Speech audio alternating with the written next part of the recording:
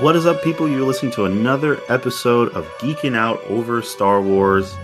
I'm your host, Shamari Stewart, joined as always by my wonderful co-host, Zach Freeland. Zach, how are you doing? I'm doing really, really well. It's new year, started a new job. We have an episode within the first 2 weeks of a new year. So I'd say we are off to a good start. So I'm doing really well, man. I'm excited. Good. So I want us to kind of jump right in. Now, of course, this episode we are going to be reviewing the High Republic novel, The Eye of Darkness. Now this is written by George Mann, who I think is honestly everyone in Lucasfilm Publishing, all their authors are extremely talented. Oh yeah. They're all very accomplished, very very good at what they do. George Mann is very good. I liked the work he's done previously, so I had pretty high expectations for this. And I can say right now, it definitely did not disappoint. But really quickly before we jump right into our kind of review of the book, just wanted to quickly touch on some news that we got that literally like just dropped like a day ago from very recently from the time we're recording this, that we are getting a Mandalorian and Grogu movie. God, I hope that's not the name. I kind of hope so too. I'm kind of hoping it's not the name, but it is official. It's confirmed. This is coming from Lucasfilm directly. So it's very, very interesting. It's being directed by Jon Favreau. They're going to start production this year. There's no confirmed release date. It's being produced by Jon Favreau, Dave Filoni, and Kathleen Kennedy. So Zach, what is your reaction to this news?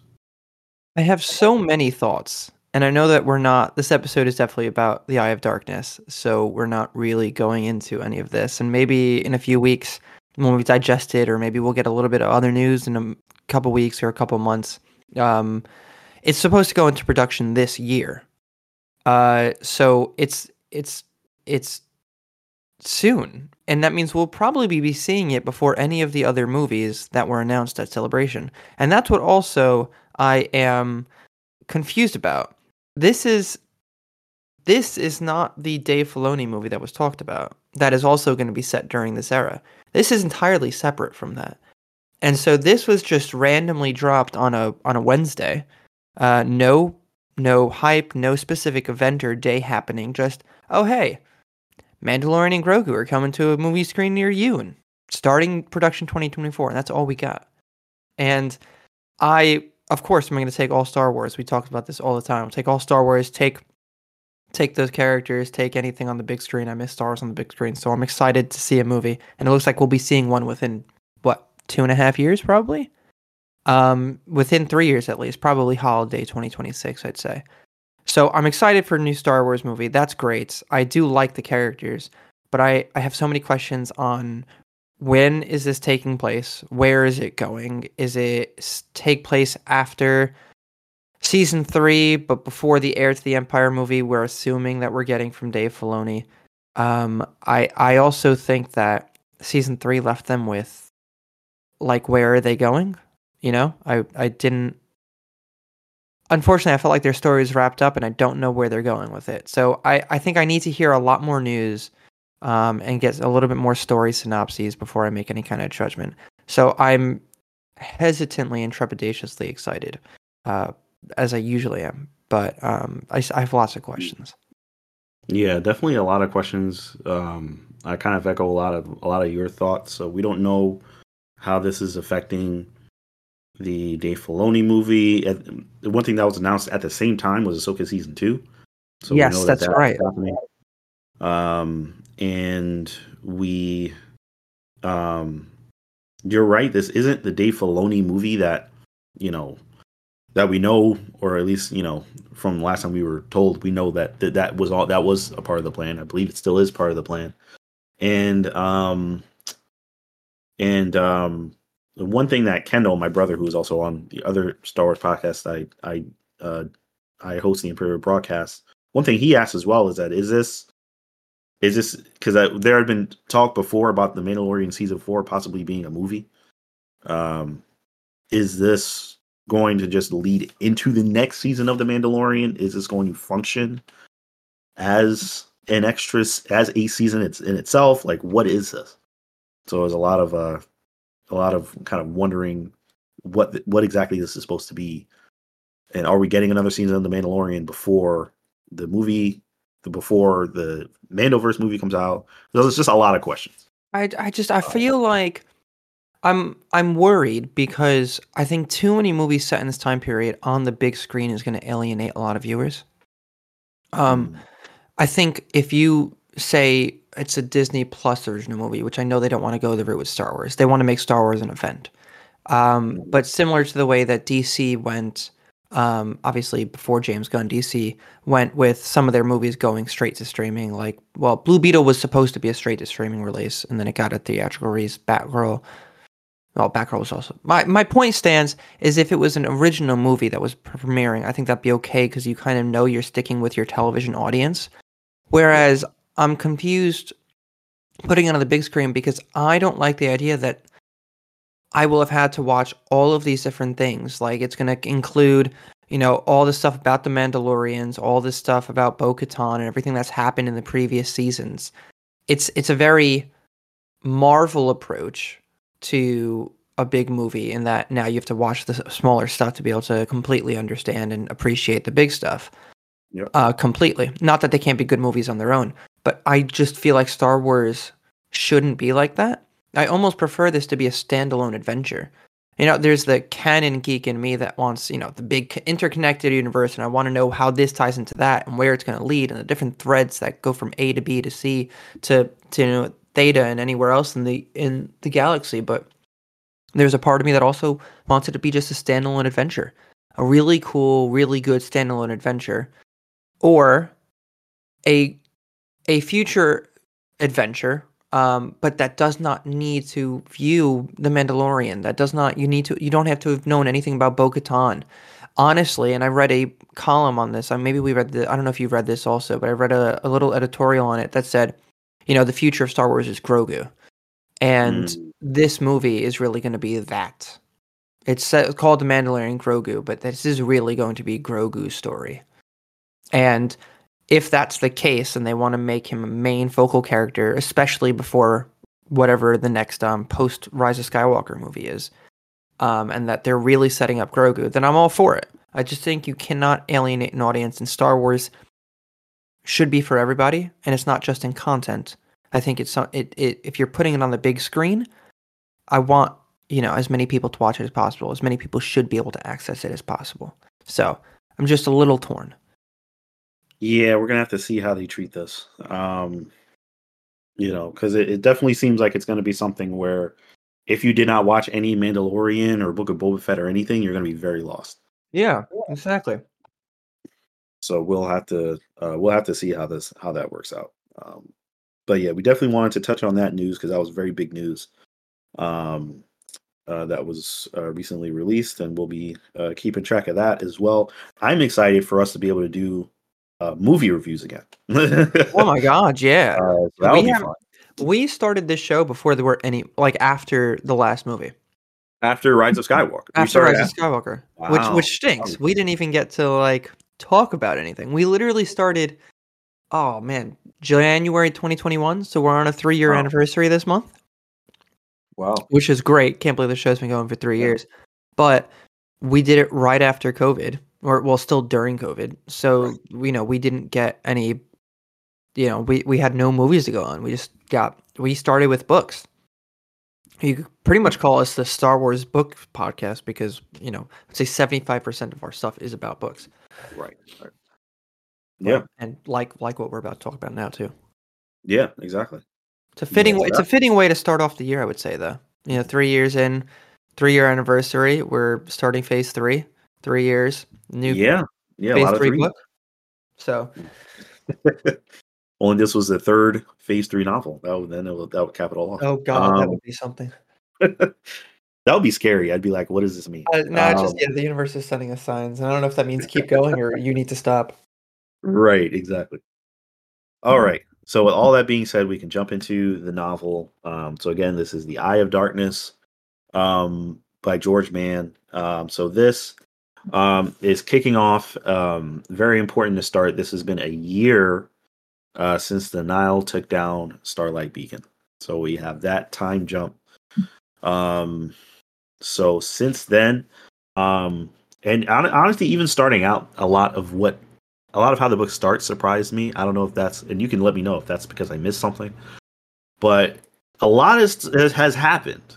So they set up this storm wall occlusion zone in the Outer Rim, basically making Nile space like untouchable. Unless you have a path drive with the correct like coordinates input, like you basically can't enter or leave. That is new to me and is quite frankly just it's like a focus point of this whole book.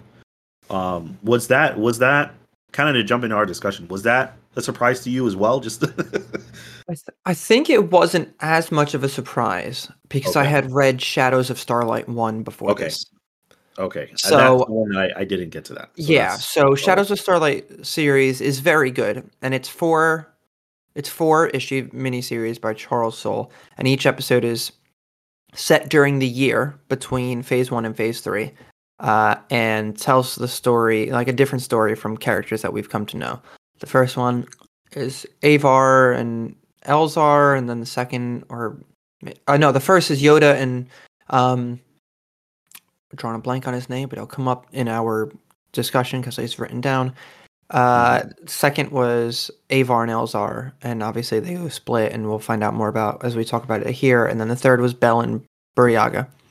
And then the fourth was I have not gotten to yet.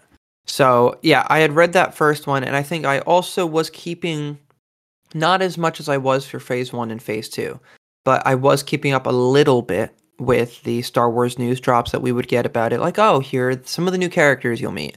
And it's been a year since, and you know how the Star Wars show will also on the High Republic show on YouTube will also drop some of those nuggets of information. So I was keeping up with that. So it wasn't a complete shock to me. Okay. That being said, I did really like it as a circumstance for the galaxy. I think it's something we haven't really seen before in Star Wars, and I think it's very insurmountable odds it creates. Really insurmountable odds that you kind of like. The Eye of Darkness makes sense for this book. Yeah, absolutely. Yeah, so this is a very this is at this point it's, I guess you can call it like a Cold War type situation where there's just two factions, you know, kind of with, you know, the Nile of course is attacking like worlds that sit outside of Nile space because they have the means to get in and out quickly. But it kind of sets that up as a scenario going forward. So the worlds that are in systems that are under Nile rule are not doing well. So they are starving. They're greatly in need, and as we know, of course, the Nile are just focused on pillaging and just kind of serving themselves. And they're also Jedi behind the wall as well. So Avar Chris is behind the storm wall, and Porter Engel is behind the storm wall. So those are two characters who have kind of their own storylines that go that occur throughout this book. Meanwhile, in the Republic, Lena So, who is the Chancellor, is trying to find a way to breach the storm wall. And her son Kit is actually also in the occlusion zone. So there's a lot of moving parts as well. And Elzar Mann, who we mentioned briefly before as well, is trying to find a way to break through the storm wall. Desperately so, I might add. He is. And I'll probably touch on this in a little bit as well. But he is Honestly, just to kind of touch on his character, he is the most feeling Jedi since like Anakin. Yeah. Oh, yeah. No, no. And I think he references it himself. Like he talks about if he didn't have someone like Orla Jareni, he would go to the dark side. Right? Yeah, He would have taken the wrong path. He would have chosen the wrong path, taken the wrong step, and he would have given into his feelings. He is the most feeling Jedi we've had since Anakin, 100%. yeah. It is. I mean, they just there's so much of his inner dialogue, and it's so you know. Oh, it's desperate and Yeah. self-defeatist and just Yes. all over the place and emotional and obviously we'll touch on it a bit, but his feelings for Avar that were obviously hinted at in the first three novels, Mhm. it's just it's all there. Like this guy it's like another Anakin. Yeah, he's on the edge. He's just on the edge, and And this book um, does nothing to help pull him off that edge. no, it doesn't. Oh, the whole I because was it's relentless. It's actually the yeah, book is relentlessly defeatist yes, to our heroes. yes, it is, and also just a quick note as well before we keep going. It's a big spoiler alert, so we're gonna spoil the Oh book yes. Oh if God, you haven't yes. read Yeah, yeah, if you yeah. haven't That's read the a book. good call. Good shout. I Um, would not have yeah, no, yeah, definitely wanted to would just have mention that known. just in case. Um, but yeah, if you haven't read the book, definitely read it. And Zach, I think you would recommend it as well. Yeah, Yeah, easily. Yeah, it's yeah, fantastic. definitely read it. It is worth the read for sure. So yeah, Elzar Mann still feels guilty, he's very desperate to get Avar back. So Kevin Tarr, who worked on Hetzel, is trying to find a way to get through. He does a lot of work in this book as well. I love it when people who are not like force sensitive or who are not Jedi are still vital to Yeah. making it so that things can that the tides can turn, so it's not just okay, everyone's just hapless and waiting for Jedi to come and save everyone. Um so that was I liked his part in this story as well. I don't know how much we'll go into it because I know we're going through this a little quicker than we usually do our book reviews, but I will say the standout character that I didn't think was going to have as much time as they did. And I don't think I know they had some time. I felt like in I'm drawing a blank. The Rising. Oh my God, The Rising Storm. Rising Storm. Yep, by Kevin Scott which is Lena So. Hmm.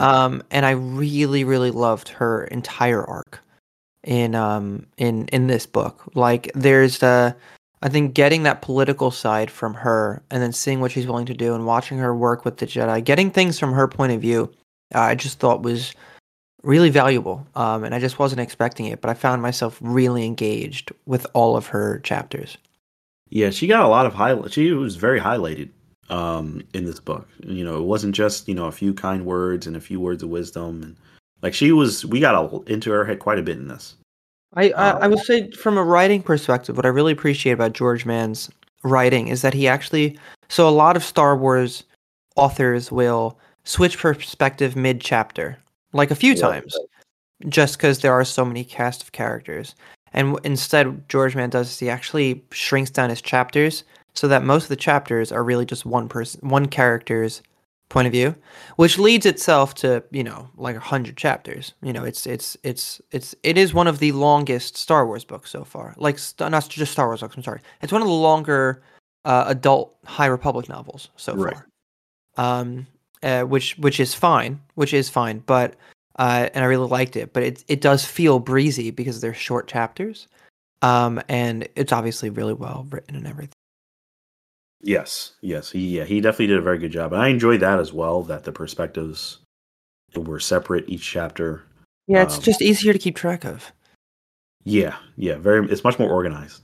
Yeah, especially when you're doing notes like I do every time we read these books. Yes, absolutely. Um, and so the Nile are conducting raids as well, right outside of the occlusion zone.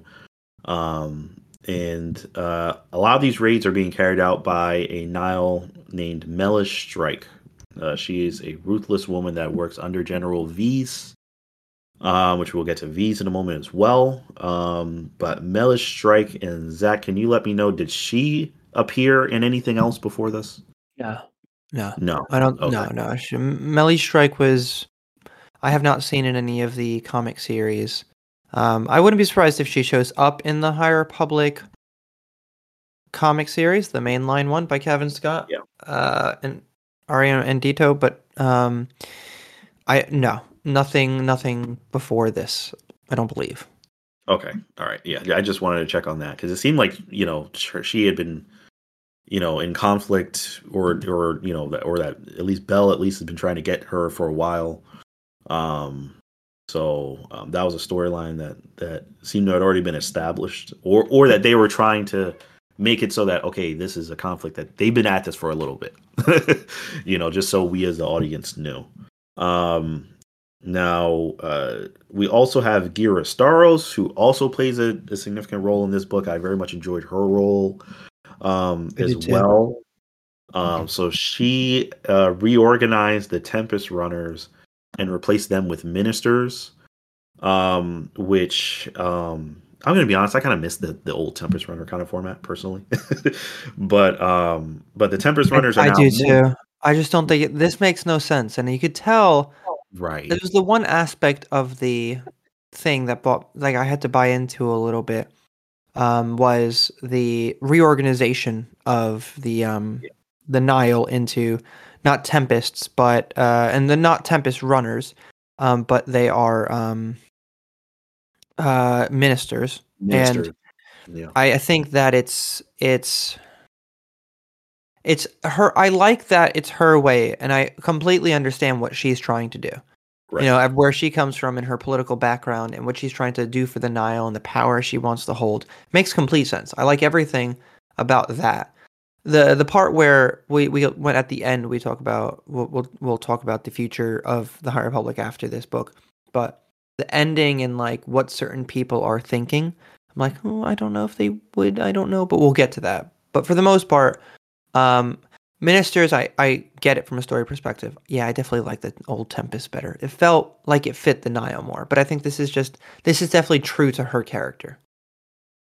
Yes. Yeah, it does. And I agree with that as well. I do think this is definitely true to her character, definitely makes sense for her. For the Nile as a whole, it definitely doesn't seem like something that fits them at all. Which, I mean, I guess they don't they don't say that, but it kind of does kind of fall in line, I guess, with what ends up happening, and then with her and Markion. But yeah, it is. I miss the Tempest Runners, but so they are ministers now. So the ministers are her, General Vise, who is a Mary Allen, and she her past is pretty shrouded in mystery. She seems to have crossed paths with Porter Engle at some point in the past, maybe multiple times. And She was in the Blade. Oh, she was in the Blade. Was Yeah. she was she Yeah. was she the lady? Was she the final boss in that one? I don't know if she was the final boss or she was part of the. No, I think the final boss was the person who was part of like the empires, not Star Wars empires, but like the kingdoms Right. inside her. But I think she was like hired as before the Nile. She was like a mercenary for Okay. hire, Okay. and So so I have that is where she's from originally. I was thinking about checking that because I was like, was she in something? But I was like, maybe not. But I guess she was. I didn't know Yeah, that. she was in the Blade, and Okay. as you keep talking, I can verify this, No, but yeah, by all means, please yeah, do. uh, But yeah, so we did get General V's, and we got Bulin, who is an Ithorian who's conducting and they reference this multiple times in the book. This person is conducting very dangerous experiments and involving Jedi hunters, which I guess we can presume will involve the nameless, and I guess we still have yet to see how this will kind of materialize and what will happen from that. But those are the ministers. And there's definitely a history between General V's and Porter Engle. So honestly, if V's was in, and not to get too sidetracked, but if she was in the Blade, then she's probably much older than I was picturing. I think Vs is yeah. So Vs is in the Blade. That is. I am reading the Blade currently. Okay, got it. And yes. Here we go. She's not my friend, she's my employee. This is General Vs. Okay. Yep. Much younger, much yeah, as an independent contractor she calls herself. So Okay. yes. Officially from the Blade. Sounds like we need a reread, which I am down for because it is a very good book. Oh yeah, I definitely have to reread it. It was very good. But yeah, so she's got to be. I don't know exactly when that takes place, but she's definitely much older than I was picturing. So she would be pretty old. If she was, because that Porter Engle was like young Porter Engle in the Blade, right? Yeah. So that's very interesting.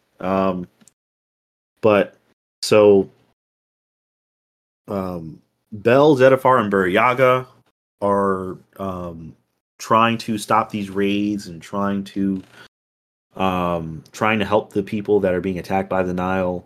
Another thing to note is that Bell and Buryaga are now Jedi Knights, which is very cool. That they were kind of knighted in the field, or did they have to go through trials? They didn't have to go through trials, did they? Nah, they considered the Full Starlight a Yeah. trial. So yeah. Yeah, so they didn't have to go through. We watch it happen in issue 3. We read it happen of Shadows of Starlight. Okay, all right. So that's another thing that I must have missed then. So yeah, they are trying to stop these raids.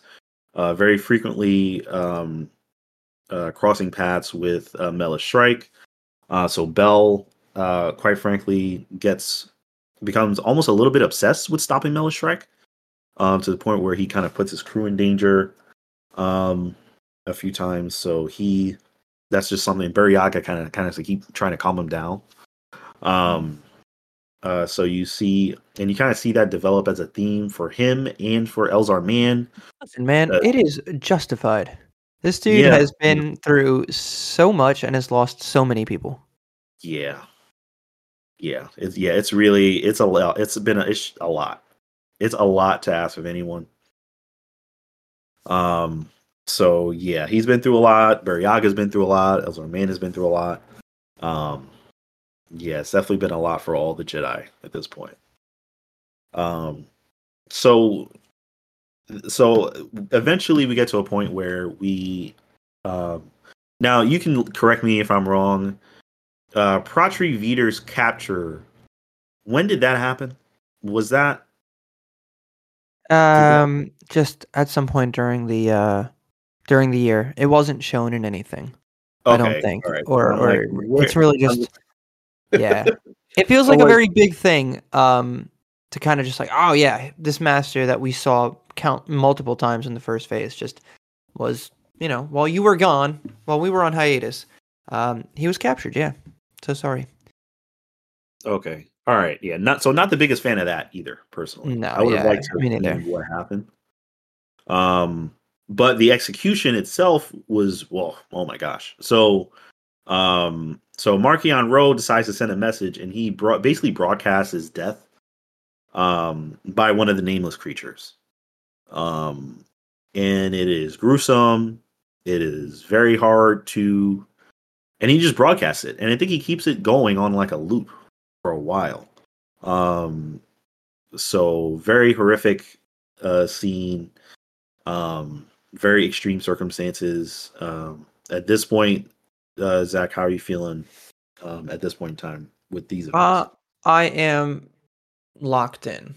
I really think it sets up a very dire situation for them, but it sets up a very interesting circumstance in which case I always was brought back to when Lino So would talk about it, that they have a whole other galaxy that they still need to protect. And while this is massive and this is looming and it's getting bigger, right? Like it isn't their only priority. And you can see the Jedi start to be pulled different directions. And I find it to be a really great setup for this book. I will say, I think the relentlessness, because it really is dire, and I think it actually just keeps getting more dire pretty much up until the very end. Um, it does get to me a little bit. Like I thought that, oh, okay, this is just, because it's so long between releases now. Like we're not getting another Right. adult novel until July, I think. Yep. Yeah, it's Like, summer. yeah, that I was like, oh, yeah, I just, read 400 pages and like they squeaked out a win. Like, and it wasn't even a win. It was just like, we'll talk about it when we get to the ending, but just outside Yep. of that, it felt like, oh, it just felt a little relentless. And that's the only, I would say that's my only like real gripe with the book.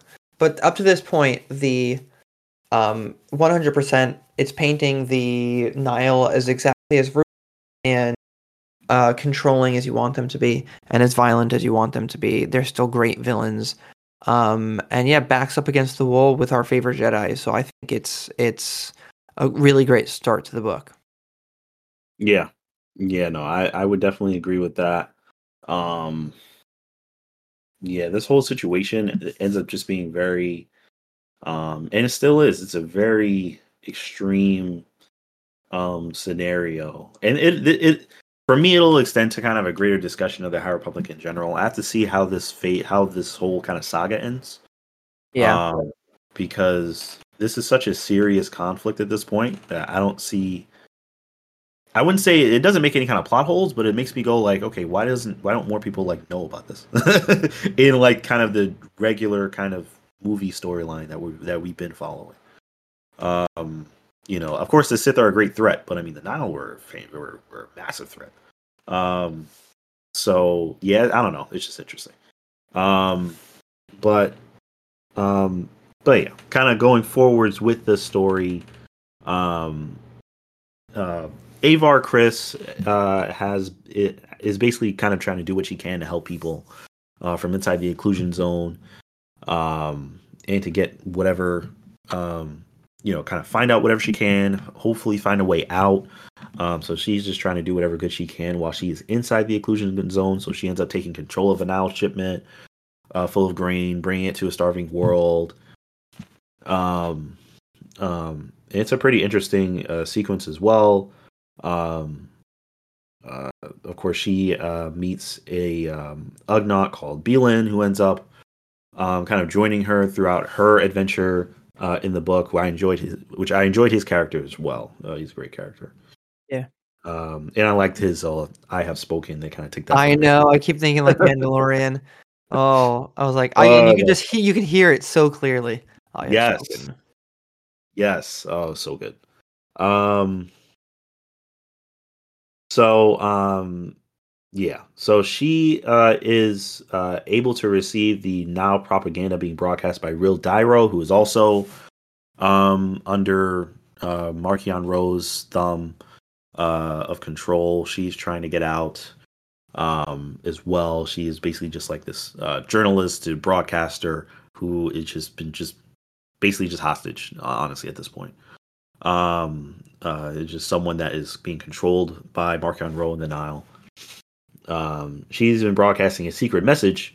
Avar Chris is able to decipher the secret message. And Avar Chris and her droid. I feel bad. I forgot the droid's name. I think it's like, is it Casey or KZ, something like that. Oh, I don't know. I didn't even write it down, but yeah. But yeah, her droid, who helps her a ton, was able to help decipher this message, um, and they end up going to meet Rill and the other Nile that was working with her. I forgot his name as well. But yeah, that Nile was basically just wanted to escape, out of just because they see the Nile as a sinking ship. So him and Rill plotted a plan to escape through embedding secret messages in their broadcasts to the rest of Nile space. Um, Porter Engle, on his side of the story, ends up fighting with some Nile who were hunting him. General Weiss, as we mentioned, General Weiss and Porter Engle have some history. They end up finding out that Porter Engle is in Nile space, and they basically are just going after him. Porter Engle ends up finding an old EX droid from the old Pathfinder teams, and is able to. He's kind of trying to rework that droid, hoping to be able to use it to get through the storm wall as well. So on Coruscant, Lina So and Elzar are positioning the council to take action. And they're running into some roadblocks with that. Just really quickly, in terms of the Jedi Council in this book, they were much less obstinate, I would say, than the Jedi Council that we're kind of used to seeing. We're used to seeing a Jedi Council that's just out of touch, doesn't want to do anything to help. It's very frustrating, honestly. This Jedi Council, especially with Yoda, was much more, I would say, much more reasonable. Oh yeah, absolutely. Um, so that was kind of refreshing as well. I absolutely thought that the Jedi Council actually wanted to do something. And I thought there were a couple characters, and I'm forgetting the name exactly. It was like, wow, you're like actually proactive and want to, I don't know, like get something done. And they're just not used to that whatsoever. So quite a nice change. Yeah, it was very refreshing. I'm so used to Jedi Council wanting to just like not do anything. Just, just know everything's fine. Why are you so upset? And it's like, well, everything's burning down. And they're just like, well, it's like, oh my gosh. But yeah, this Jedi Council was much, much, much better. Yeah.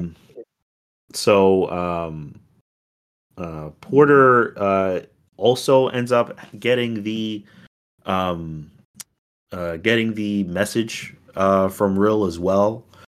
So that kind of helps to kind of set up a clash between all of them at this meeting point that Rill and her Nile ally had set up on Hetzel. So Nil, along with this the Nile turncoat that she had been working with, end up actually meeting on Hetzel with Avar, meanwhile on Coruscant, Staros is meeting with Lina So and Elzar. These interactions are very interesting because Staros is trying to kind of like is basically trying to soften the Nile, to make them seem legit, redeemable. Yeah, legitimate, redeemable. Trying to give them some kind of a political standing in the galaxy, as opposed to just being these like terrorists basically that they are. And Lina So and Elzar Mann they're not here for it, which that was fun for me. I enjoyed that. Yeah. It was just to their good. convictions. Yes, absolutely. And look, I as we keep saying, I'm very much of the prequels. I don't dislike galactic politics. So that part of this was always very interesting to me. So yes, I was here for that. That was very interesting to me. So yeah. So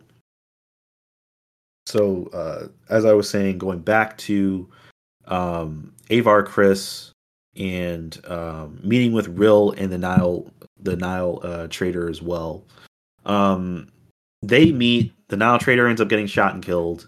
Turns out General Weiss ended up getting wind of what was going on. Her and her people ended up meeting there. Avar Chris ends up fighting General V's, who can actually fight. Boy, that took me by surprise. Oh yeah. Yeah, so she's able to fight. She has Beskar, which as we know, is able to fight against lightsabers and not be cut. So she had armor, she had Beskar weapons, she had a lot to use to fight. So that was entertaining. Porter Angle ends up showing up, and then Vise runs away because she knows she can't beat both of them at the same time. So that was entertaining. They all meet. It's a very emotional meeting. And they're formulating their plan to get out. Kevin Tars, who is with Elzar Mann, is talking about how he found a potential weakness in the storm wall, which was a glitching buoy, and how they can take out if they can take out all the other buoys. This glitching buoy is sending out a faulty signal saying that everything is okay. So they try to basically punch a hole through the storm wall by taking out all these other buoys and just going right through. That ends up failing miserably. Does not go relentlessly defeatist. Yeah, it did not work. Does not at go all. well. So a bunch of the ships blow up. It is a horrific scene. Elzar Mann is feeling as defeated as ever. A lot of people die. It is a very, very bad scene. And in response, Marchion Ro expands the storm wall. So that's basically what he just uses his technology and just expands it.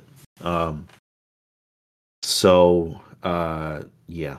So they have more systems, they have more space in this conflict. You can see this conflict kind of getting closer and closer to coming to a head. So it is a dire situation. And Zach, at this point, what are your thoughts on what everything that's going on? I think at this point I'm in the same place as I was before. And that's why I very much really enjoy the third act of this book, because as I was telling you before, relentlessly defeatist. I think it is this constant, like, they keep trying and it keeps going wrong. They keep trying, it keeps going wrong. Right. Porter's droid gets captured. The guy who was helping Avar and Rill is killed. Right? Like, it's everything keeps going wrong. Nothing Elzar is doing. Lena, so they feel like they've and then obviously all these Republic forces die. In trying to breach the storm wall, and I'm at the same point. It's very effective in that it really makes the situation seem dire. So I'd say succeeded on that front. And I'm definitely bought in. Like, I'm at this point like, oh God, please let them get a win. Please let them get a win. Let somebody somewhere something good happen. So I definitely still in it, and I enjoying the book thoroughly, and definitely racing to the end because I want to know what happens. Yep, exactly. So yeah, at this point, Elzar is feeling just extremely helpless, extremely useless, and it's just sad. It's just a lot of sadness, deep emotion. I'm pretty certain that Elzar at some point is either going to turn or leave the Order. I don't see how. I don't see how he doesn't. I don't see how he doesn't. It looks like it's very clear that he wants to do that. That his gut is telling him that he either doesn't deserve to be here, that he wants to hurt Marchion Ro, that it's just constant with him. So I don't see how that doesn't happen. Yeah, Yeah, I just that's just it seems like where we're heading. Alina So is regretting her decision to not have accepted, Gira Staros's offer for, some kind of political, resolving of the situation. Okay, maybe now I'll have this space, we have our space, and maybe they're in the Senate, which is what they wanted to do. But so everyone at this point is just having doubts on their approach. So Bell and Barriaga are struggling. But they think that they may have found a way, like a pattern in the cacophonies, which is Melis Strike's ship. They think they may have found a pattern in her raids. So they were trying to kind of figure that out. Vise learns of Rill's plans.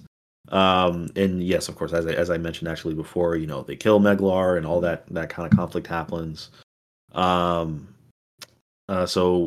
Basically, Vise ends up retreating because the Jedi, as I mentioned before, they end up getting away, which is Avar and Porter Engle. Vise ends up going back to Markion. Markion is furious. Zach, very quickly, what are your thoughts on Markion throughout this book as well? I think we don't get much of anything from Markion's point of view. Am I correct? Like, it's mostly right. the closest we ever get is we get Gira, who is starting to sense that there's some kind of uneasiness within Markion, which I think is important because I think that will be followed through on later on through the phase. But I thought Markion, I guess I wish there was a little bit more. I think that he's still very much threatening. But I think since sort of his motivations have been revealed a little, for the most part, I feel like he's not any less of a bad guy, but you can tell that it's just so much anger in one place, directed in one path towards the Jedi, and it's definitely something's going to unravel sooner or later. Like, it's not just a win; that something in him is going to unravel, or something in the Nihil is going to, like we find out towards the end here. So I would actually, for a movie about Eye of Darkness, I think it's more about the darkness of the situation than it is about the actual Eye, which is Markion. And I just don't think we got too much of him, which I would have liked a little bit more, but I'm also okay with. We got a lot in this book. We did get a lot. I thought Markion Ro was great in this story. I mean, I just think it did a great job after a great job of showing his ruthlessness, his desire to basically kind of showing what his motivations are, because he doesn't want political power, because he could have had that. He could have, but he's like, I don't want that. At one point he just says, he's like, I want the Jedi dead. I want them dead. He's like, I don't want just, I have power. Like, I want them dead. I want them suffering. Yeah. It's really good. I very much enjoyed his role in this book. So basically at this point, we are at, we're kind of at the end, getting towards the end of this book. So, Bell and Buryaga, are able to figure out the strategy, or are basically able to figure out the pattern that the cacophony is taking, and see that they are going to attack next at the Siswana sector. So they end up basically going there with their, I don't know if it's a fleet exactly, but they're kind of a bunch of ships to kind of ambush them. Avar Chris and Porter Engle had a plan to basically hijack the cacophony just by force. So they use a shuttle to, they just stole a Nile ship, and we're just going to use that, and then have Avar and Porter Engle do a brief spacewalk, basically in the vacuum of space, with some Nile masks on, which is one of the more, honestly, one of the more amazing feats in Star Wars, that they were able to survive that. But they were able to do that, jump into the cacophony, fight through their legions of Nile enemies, which of course Porter Engle is so good, so he's able to help Avar do that, and take it over. Now, Mela Shrike is on the ship. She makes sure the path drive is just gone. So they can't take that. So that kind of interfere with their plans. And General V shows up. She starts blowing up the ship. Porter Engel sacrifices himself. Though, let me know if I'm wrong. There was no confirmed dead body for Porter Engel. He Correct. was on the. He None. was, yeah. So no confirmed dead body. He ended up taking another ship, flying that into General V's ship, and fighting General V's. They fight, no confirmed death. So it was looking pretty dire. He was It hanging, was. dangling like He's not above dead. the He's vacuum not of dead. space, but we did not get a confirmed death. So He's not. we don't. Yeah, And he's a very much loved character. I think they would have given him the proper send off. you would think so. Yeah, I would think so. Yeah. So right now we're assuming he's not dead. So, so yeah, so he ends up helping Avar Chris get enough time. She briefly fights with Mara Strike, but Mara Strike is just defeated and despondent that Vise would turn on her, and it was just basically just a sad sight at that point. Avar Chris cut off her hand, and she's like screaming and needs medical attention. And Avar Chris is able to break through the storm wall, and this part kind of confused me. And you can kind of, I mean, I'm hoping maybe you can help me clarify. So she used, what exactly did she use? Because I thought the book was a little vague here. To kind of fly through because she had her droid, and she had like, what did she have?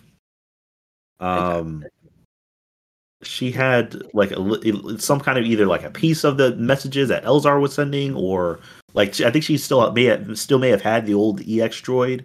I think Maybe that something Porter. from it. Yeah, I was a little. They still technically had the EX droid, I think.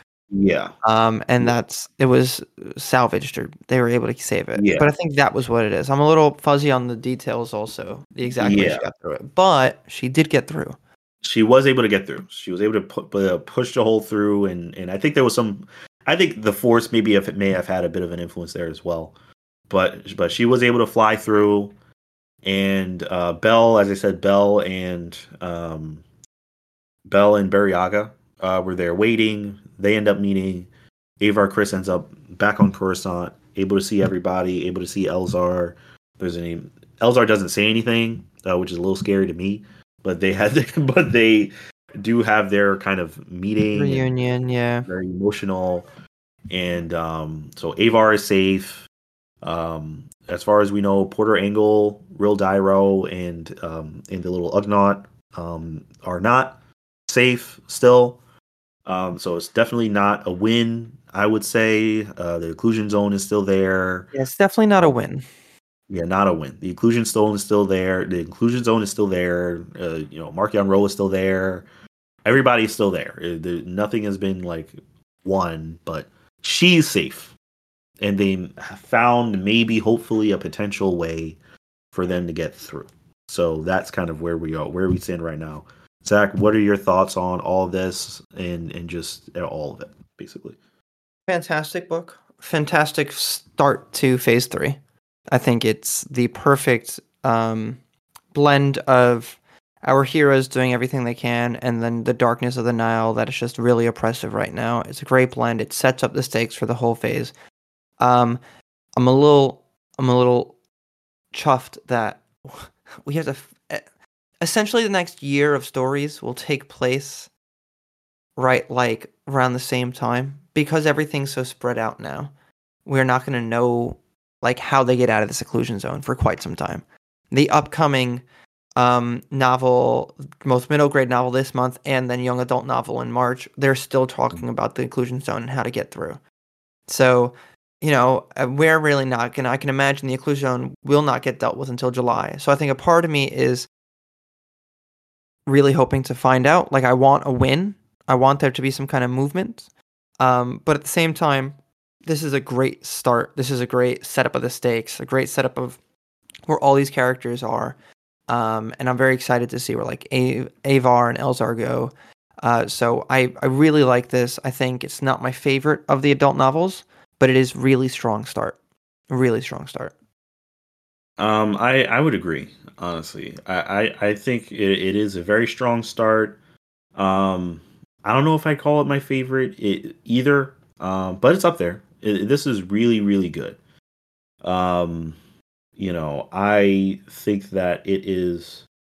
Um, it's very sets up really just dire circumstances. For the Jedi, for the Republic. See, I commend George Mann because he had like an unenviable task of Yeah, reintroducing us all to this phase, into these characters and these storylines, and weaving them all together and getting us caught up while also setting the stage for everything. So absolutely, absolutely. Yeah, I very much enjoyed this. A couple of quick nuggets that I just want to point out. They there was a scene in the book where they bring in this old this person that they say had touched the dark side to the council. I think it was Yoda. yes, Um, Yoda brings in this character. Yeah, yeah. And I feel like that may be something that we see later on um as well. And yeah, and I'm also just looking at Elzar Man. He's another one. oh Um, my, I don't know what happens to him. I don't know, but I feel like the dark side is coming. So absolutely. And I think Aswin Rel, which is the character you were referring yes, to, yes, was seen in briefly in Phase Two, yes, and yeah. also is in Shadows of Starlight, where they touch Oh, upon where we actually see the scene that's touched upon in this book. That is talked about during the Jedi Council. So I won't go too much into details because it's a whole episode by itself. But yeah. So if you want to if you read Shadows of Starlight, everyone who's listening, you will. There's definitely some context, and it'll fill in the gaps here and there. very, very good to know. I'm probably gonna pick that up maybe today. but but yeah, a lot of good stuff coming up. As you said, we there is a middle grade novel that comes out. I don't know if you would want to discuss that possibly um soon, but that is coming out, and a YA novel as well that comes out a little bit later on also. So we do have some more content and another adult novel coming out in the summer, so we have um a lot of stuff to discuss. So a lot of good stuff coming up in the future.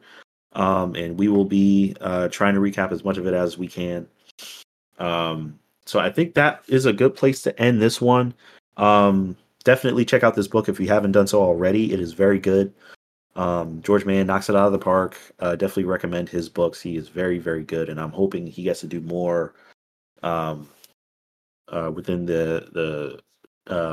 within the High Republic and also just in Lucasfilm in general. I really like his stuff.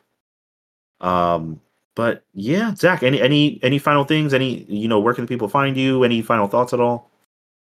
Well, this is my only podcast, my only show, so this is pretty much the only place that people can find me. Though, if you search me up, you'll probably find me on socials somewhere.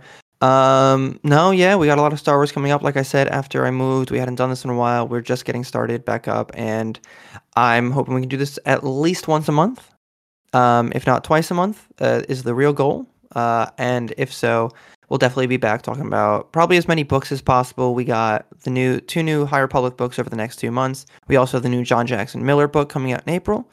The Living Force, which also takes place before the Phantom Menace.